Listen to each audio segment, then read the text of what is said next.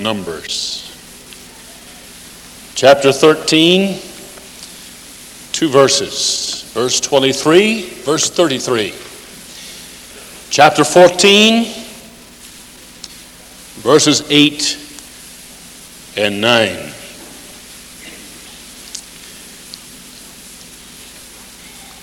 Kind of helps to know where we're headed this morning. We'll talk to you about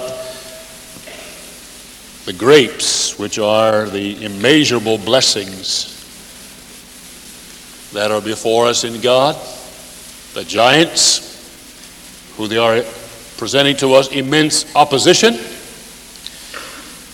and the grasshoppers, those who feel inadequacy of their own selves. And then fourthly, God, the invincible power of heaven that is at our disposal. Praise the Lord. Aren't you glad you came to church today? The presence of the Lord makes our worship and our time profitable together. Let's look at verse 23. And they came unto the brook of Eshcol, and cut down from thence a branch with one cluster of grapes, and they bare it between two upon a staff, and they brought of the pomegranates and of the figs. Verse 33, and there we saw giants, the sons of Anak, which came of the giants, and were in our own sight. We were in our own sight as grasshoppers, and so were we in their sight. Then in chapter 14, two verses, verses 8 and 9, the words of Caleb, man of faith, one of the spies, who stated, if the Lord delight in us, then he will bring us into this land and give it to us, a land which floweth with milk and honey. Good name for a radio broadcast, isn't it? Only rebel not ye against the Lord, neither fear ye the people of the land, for they are bread for us. Their defense is departed from them, and the Lord is with us. Fear them not.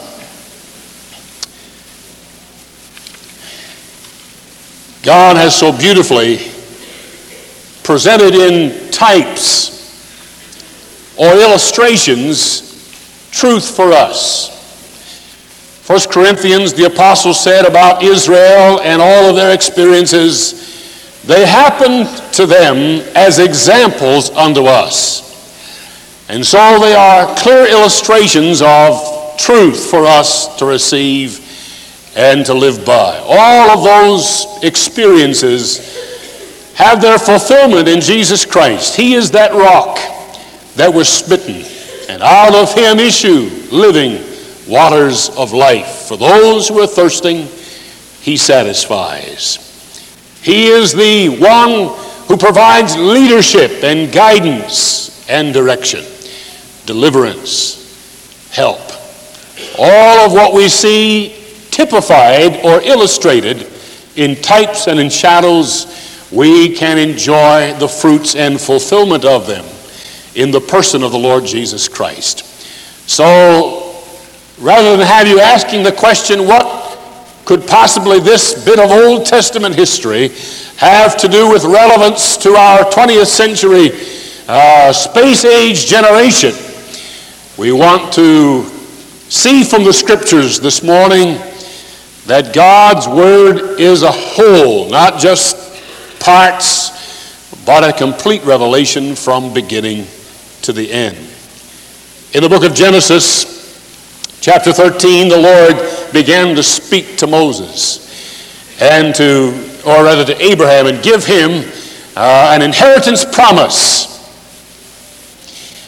This involved much more than Abraham could possibly have conceived of himself. God was speaking to him not just about physical prosperity or progeny, that he would have seed that would bless the world and bless the earth through him all the nations of the world would be blessed. But there was embodied in that promise and those covenant promises New Testament spiritual inheritance that you and I enjoy as a parallel. And we want to share some truth in that regard. Turn with me now to the book of Galatians. And the Holy Spirit beautifully ties these truths together for us and lifts them from just Old Testament history and one man's experience with God, where he shared covenant promises with him that gave him indication of an inheritance he would have, to a New Testament dimension that you and I enjoy and share in common with him today. Galatians 3:16.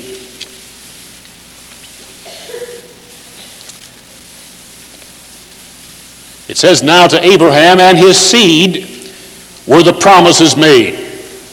Genesis 13. "And he saith not, and to seeds as of many, but as of one." And then he says who that seed is. Who is it? Jesus Christ. So the promise that God made to Abraham and to his seed, he did not say seeds as to many, but he said only one seed, and that is Jesus Christ. Not Isaac, not Jacob, not Jacob's 12 sons who became the 12 tribes of Israel, but the promise was made to Abraham and to his seed, specifically Jesus Christ. It is through Jesus that the whole nations of the world are blessed, not through Isaac, although through that natural lineage Jesus came, and so in that degree it came through Isaac. But the seed specifically the Holy Spirit had in mind when he gave Abraham the promise was Jesus. So we recognize that the covenant blessings and promises are to Abraham and to his singular seed, Jesus Christ. All of the promises, 2 Corinthians says, are in him, yea, and in him, amen. We misquote the Bible so often. We say all the promises are yea and amen. No, the Bible says all the promises of God are in him, yea, and in him, amen.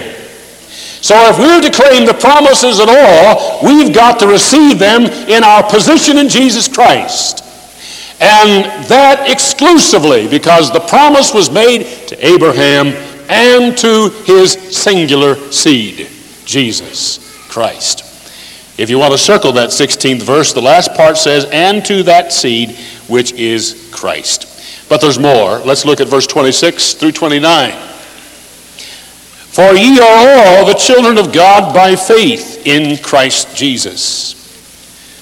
For as many of you as have been baptized into Christ have put on Christ. There is neither Jew nor Greek, there is neither bond nor free, there is neither male nor female. For ye are all one in Christ." Isn't that tremendous? And then listen. "And if ye be Christ's, then are ye Abraham's seed," not seeds, "then are ye Abraham's seed and heirs according to the promise." Since we are Christ's, then he says, you are also Abraham's seed. You see, we are now the body of Christ. He is the great head of the church, but we being many, hallelujah, losing all of our nationality distinctions. There's neither male nor female. There's neither bond nor free. There's neither Jew nor Greek, but we are all made one in Christ. Hallelujah. And it doesn't work unless that's the way it is. That crosses all denominational barriers. That crosses all of man-made organizational barriers. And since we are Christ's, regardless of what area of the planet we live on, that makes us Abraham's seed and heirs to the promise of Abraham. Hallelujah. Now that's exciting to me for this reason. That crosses every church history boundary that men could lay down. All dispensational boundaries that say there was a difference in truth and in experience for the first century believers than there is for 20th century believers. I reject that, because if any person has in any point in church history been Christ, then he is Abraham's seed and he is an heir to the promise of Abraham. There was no different experience or truth for those early disciples and early apostles. If we be Christ's, then are we Abraham's seed. Whether that happened to us in century number 1, century number 5, century number 10, or the 20th century that we live in, we that are Christ's are the seed of Abraham. Because we have Jesus, we also are the heirs of that promise that he made to him. Hallelujah. And so we want to see ourselves reflected in Jesus Christ today. The inheritance promise. Now Israel is approaching the fulfillment of that. God had said to Abraham, lift up your eyes, look to the east and to the west, to the north and the south, and everything that your eye can see will belong to you. That's your inheritance. God now was bringing the offspring of Abraham, the sons of Jacob, out of bondage from Egypt through that wilderness of Sinai to the very threshold of the inheritance.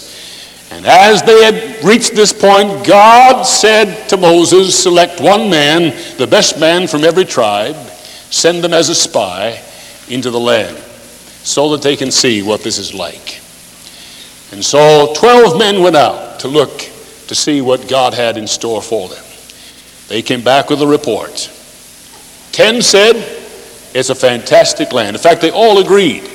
It is a land, a good land, a land of brooks and waters, of fountains, of depths that spring out of the valleys and hills, a land which the Lord thy God careth for.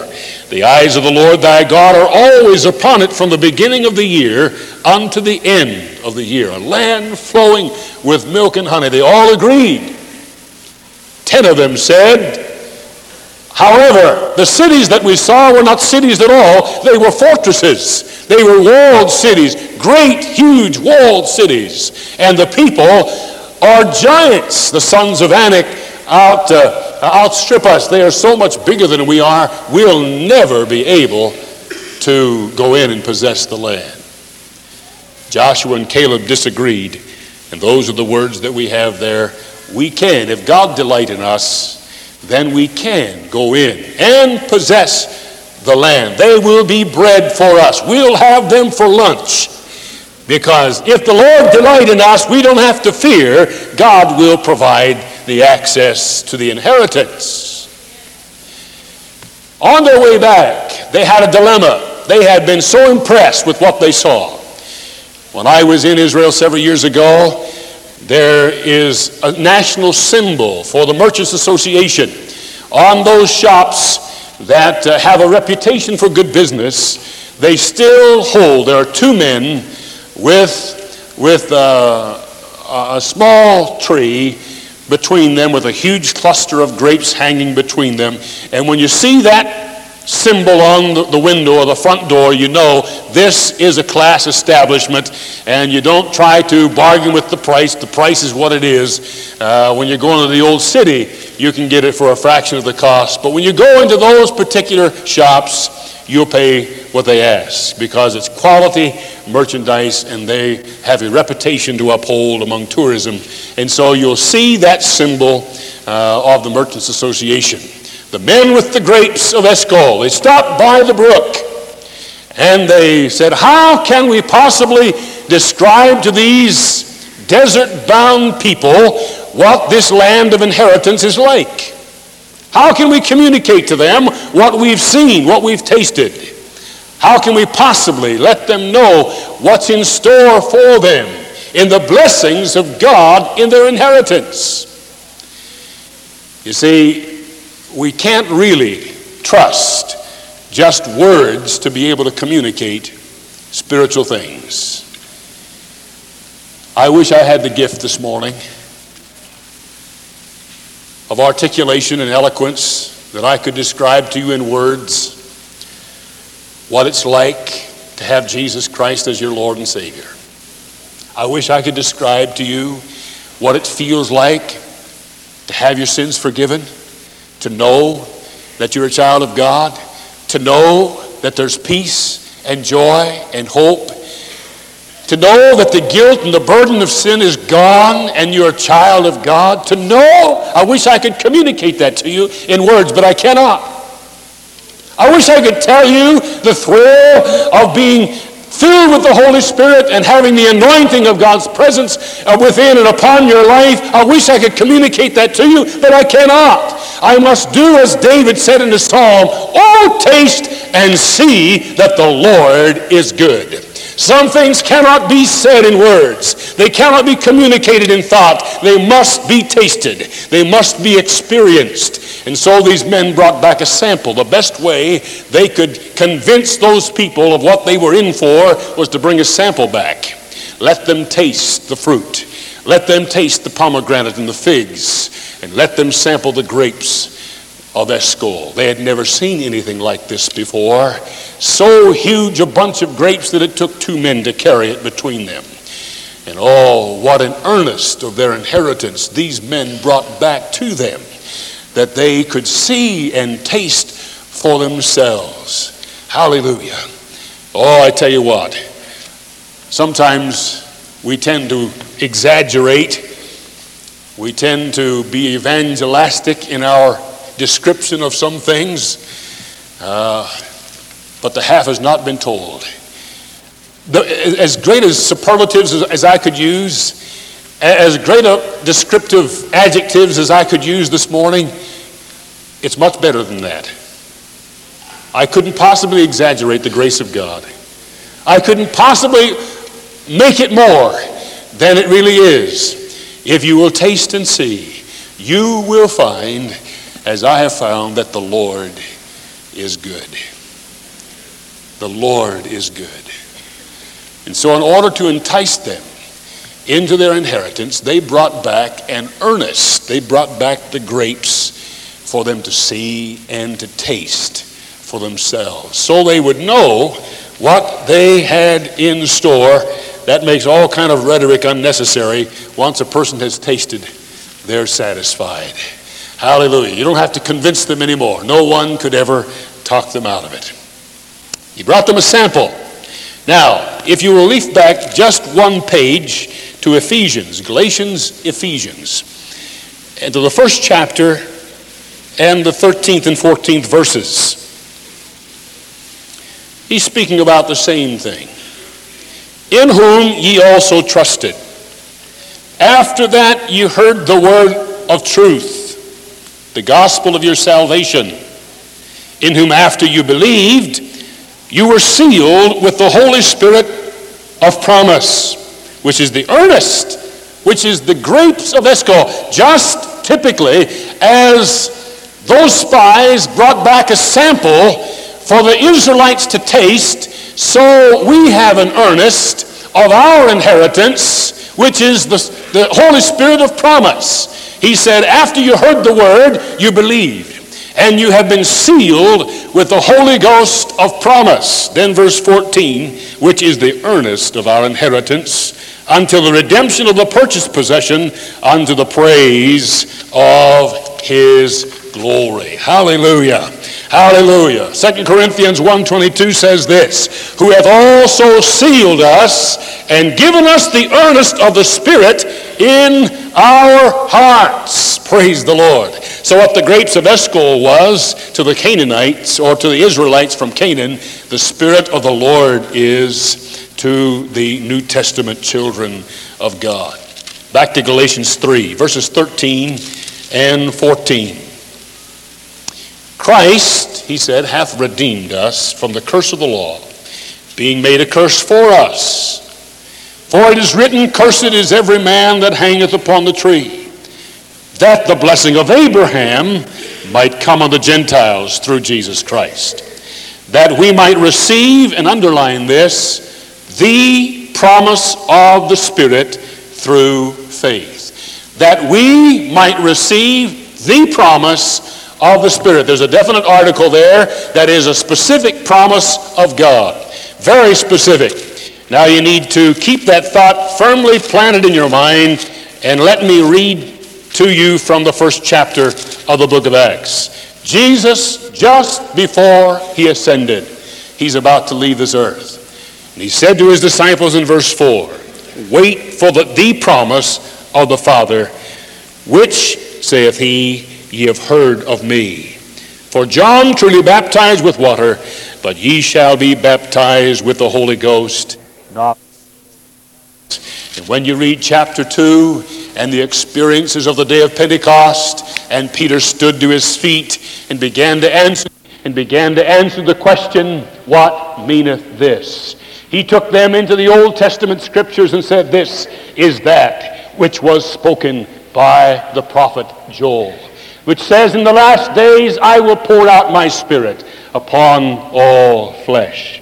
And then verse 32 and 33 he says, this Jesus that you've crucified, God has raised up, wherefore we are all witnesses. And therefore, being by the right hand of God exalted, and having received of the Father the promise of the Holy Ghost, he hath shed forth this which you now see and hear. That same promise of Abraham in Galatians 3:16 is the promise Jesus made to the disciples and the fulfillment that Peter talked about in chapter 2. Oh, aren't you glad for the grapes?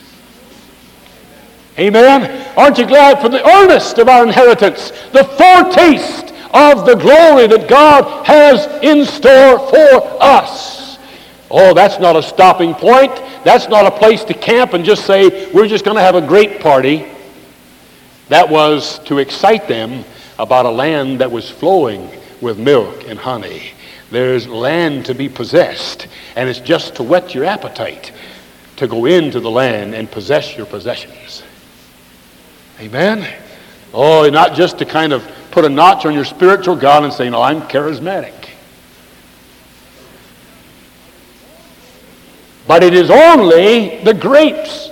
It's only the foretaste. It's only the sample that we have of the powers of the world to come. Hallelujah. Hallelujah. Oh, I'm so glad that he has made available to us the experience of being filled with the Holy Spirit. You say, oh, Pastor, didn't that happen at salvation? Well, let me tell you about baptism.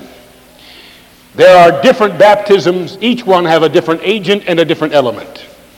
John said, I indeed baptize you with water. Who's the agent? John. What's the element? Water. I indeed baptize you with water unto repentance. But he it is who is mightier than I. He will come, and he, who is the agent, will baptize you into the element of the Holy Ghost and with fire. Oh, but Pastor, aren't we baptized into the church? Yes, 1 Corinthians says that in verse chapter 14, we have been by the Spirit baptized into the body. The Spirit is the agent, the body is the element, so that we are all now made to drink of one Spirit. Now he repeats the same thing. We being many are one, no Jew nor Greek, bond nor free, male nor female, but we are all now one in Christ. How? Because the Holy Spirit has taken us and immersed us into a huge body that now erases distinctions of history, and we become one in Jesus Christ.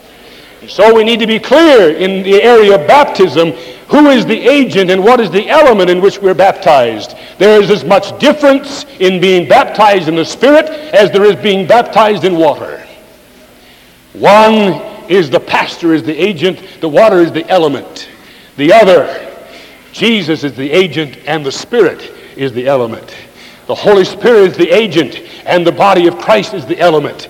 And we become immersed and submerged into that universal body of the Lord Jesus Christ. Sure, that happens at salvation, and I'm glad it does. But have you received the Holy Ghost since you believed?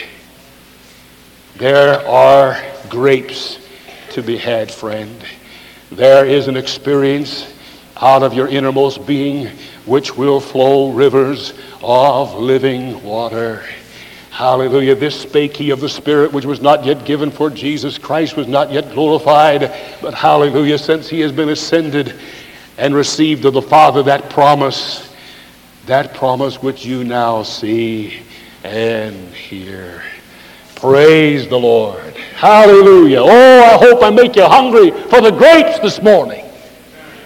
And if you haven't tasted of the earnest of your inheritance, you're missing something. Don't just be content to have someone else share their experience and to hear about it. Taste and see. Amen. Taste and see that the Lord is good. Hallelujah. And the beginning, just a foretaste of all that he has outlined for us. All right, we only have 3 points to go. What time do the Steelers kick off?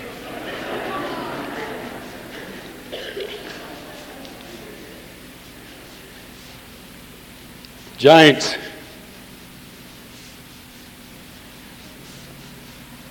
Wish I could tell you that since you were delivered out of Egypt and you've tasted the grapes, no more problems. From here, it's all downhill. But it's only then that you're equipped to face the giants. You begin to encounter the fact that we wrestle not against flesh and blood, but against principalities and powers, spiritual wickedness in high places. I think we see an increasing situation of that within church life today. The only way to meet spiritual forces like that is with another spiritual force that's superior. Thank God, greater is he that is within you than he that's within this world. And we recognize that our weapons are not carnal, but mighty through God to the tearing down of these strongholds. And Caleb understood that, and he said, if God delight in us, we do not need to fear the size of the adversary or the size of the enemies that are coming against us.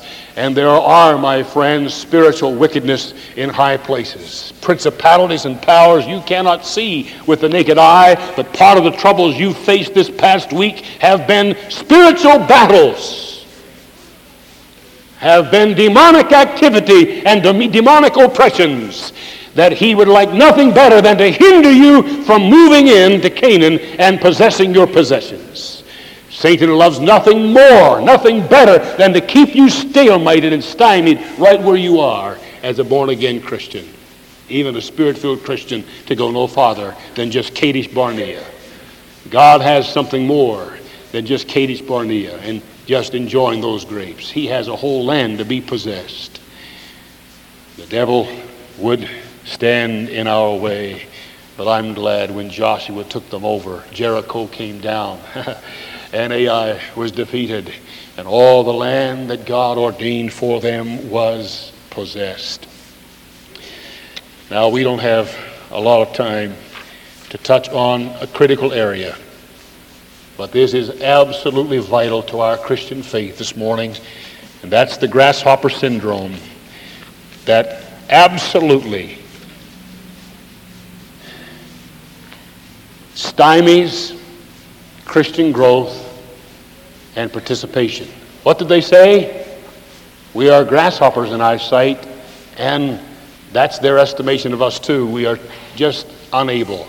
The sense of inadequacy and the sense of inferiority that even for people that have been washed in the blood and filled with the Spirit absolutely sabotages their service from that spot, because they just don't feel like they have anything to offer. What can I do? And they just feel like a grasshopper. And they view themselves as so insignificant and inadequate and unable that they never really do win a soul to Jesus Christ or care to stand for him or witness for him, because they just, in their own view of themselves, feel absolutely unworthy.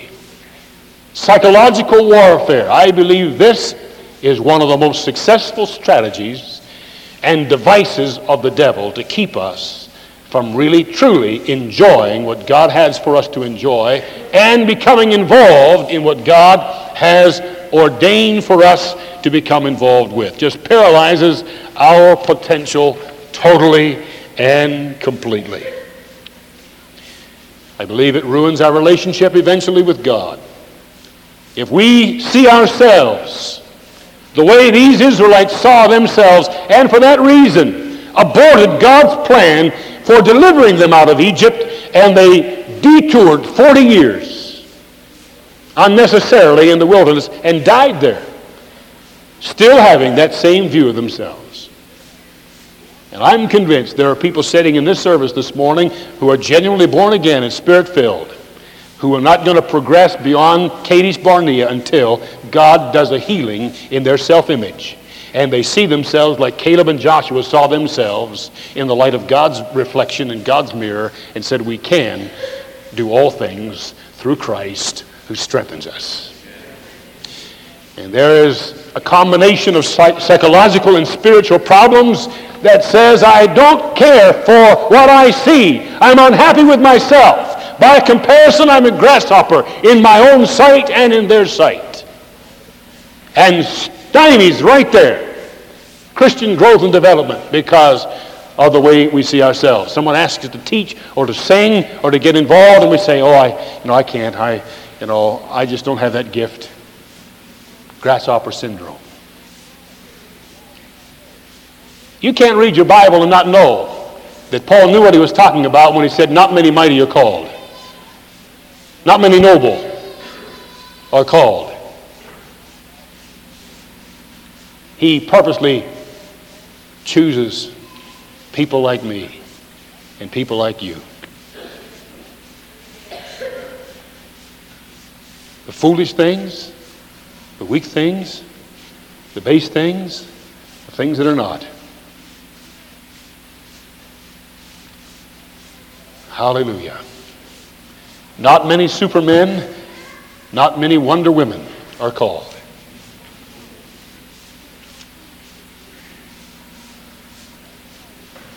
But in the sight of God, you are of tremendous potential to the kingdom of the Lord.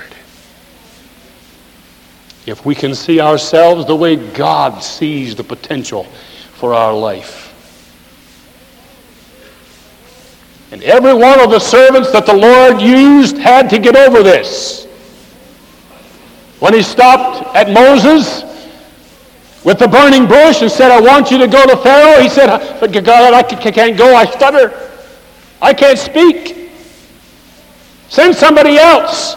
He felt inadequate and insecure. But God called him. He didn't call somebody else. Jeremiah said, who am I? I'm but a child. I can't do this. He had to get him over that hump before. Gideon said, I'm of the least tribe of Israel, and I'm the least in my father's house. I can't do this. And God said, go, and I will go with you. And you'll find it true with everyone God used. He had to get them over that sense of inadequacy and indifferent about themselves and help them to see themselves in the mirror that he was giving them to look into. And instead of looking into the ones that other people have been handing you, let's look into this mirror and see ourselves the way God reflects us back. Hallelujah. And Caleb and Joshua become our champions, and we can go in and possess the land, but it's only going to be after we see ourselves right and get over that horrible feeling of grasshopper syndrome, feeling I'm just a grasshopper in my own sight and in their sight. And you see, that was inflicted upon us by our surroundings while we were growing up.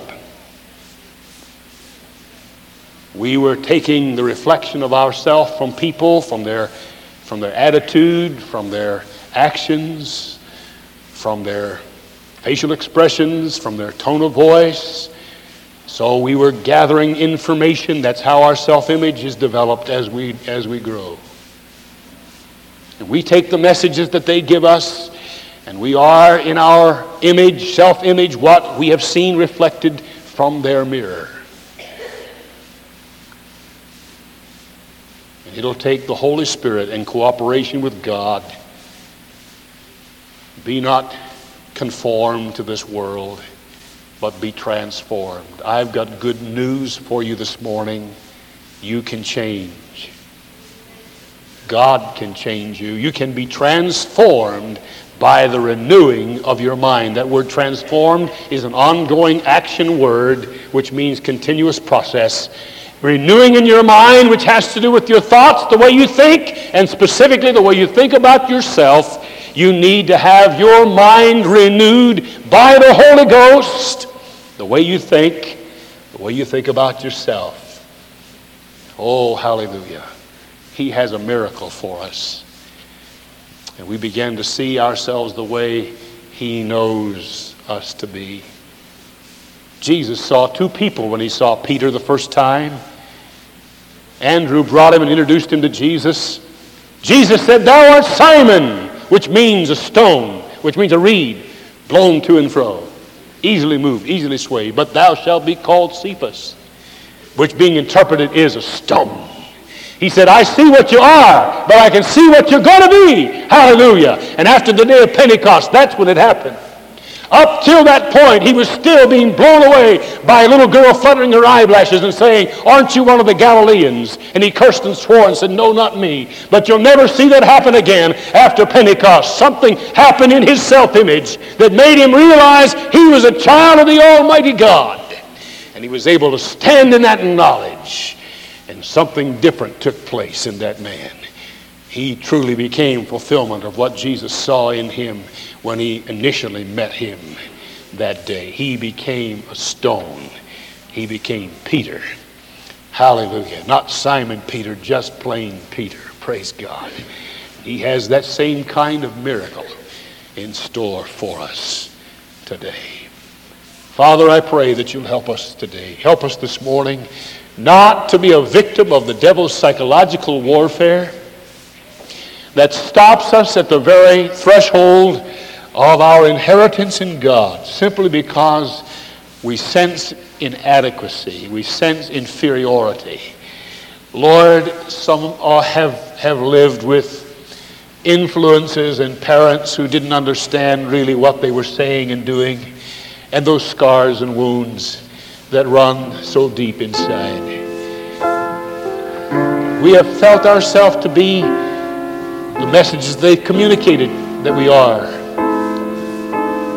And I pray that this morning there would be a beginning process, a continuing process within the lives of your people. Not to think of ourselves more highly than we ought to think, but to think soberly, to have a right dimension of thought concerning ourselves, because it will keep us from responding to the call of God just as surely as anything. Moses had to get over it. Jeremiah had to get over it. Gideon had to get over it. And we have to get over it too. If we're going to be a witness for Jesus Christ, we have to allow the Lord access and cooperate with the Holy Spirit in our life to bring us to the full potential that Jesus saw in us when He saved us. And I pray that you'll minister grace today to that end. In Jesus' name. Amen. Amen. Stand and make this a prayer to the Lord as you sing it. Make me more like thee, Jesus, make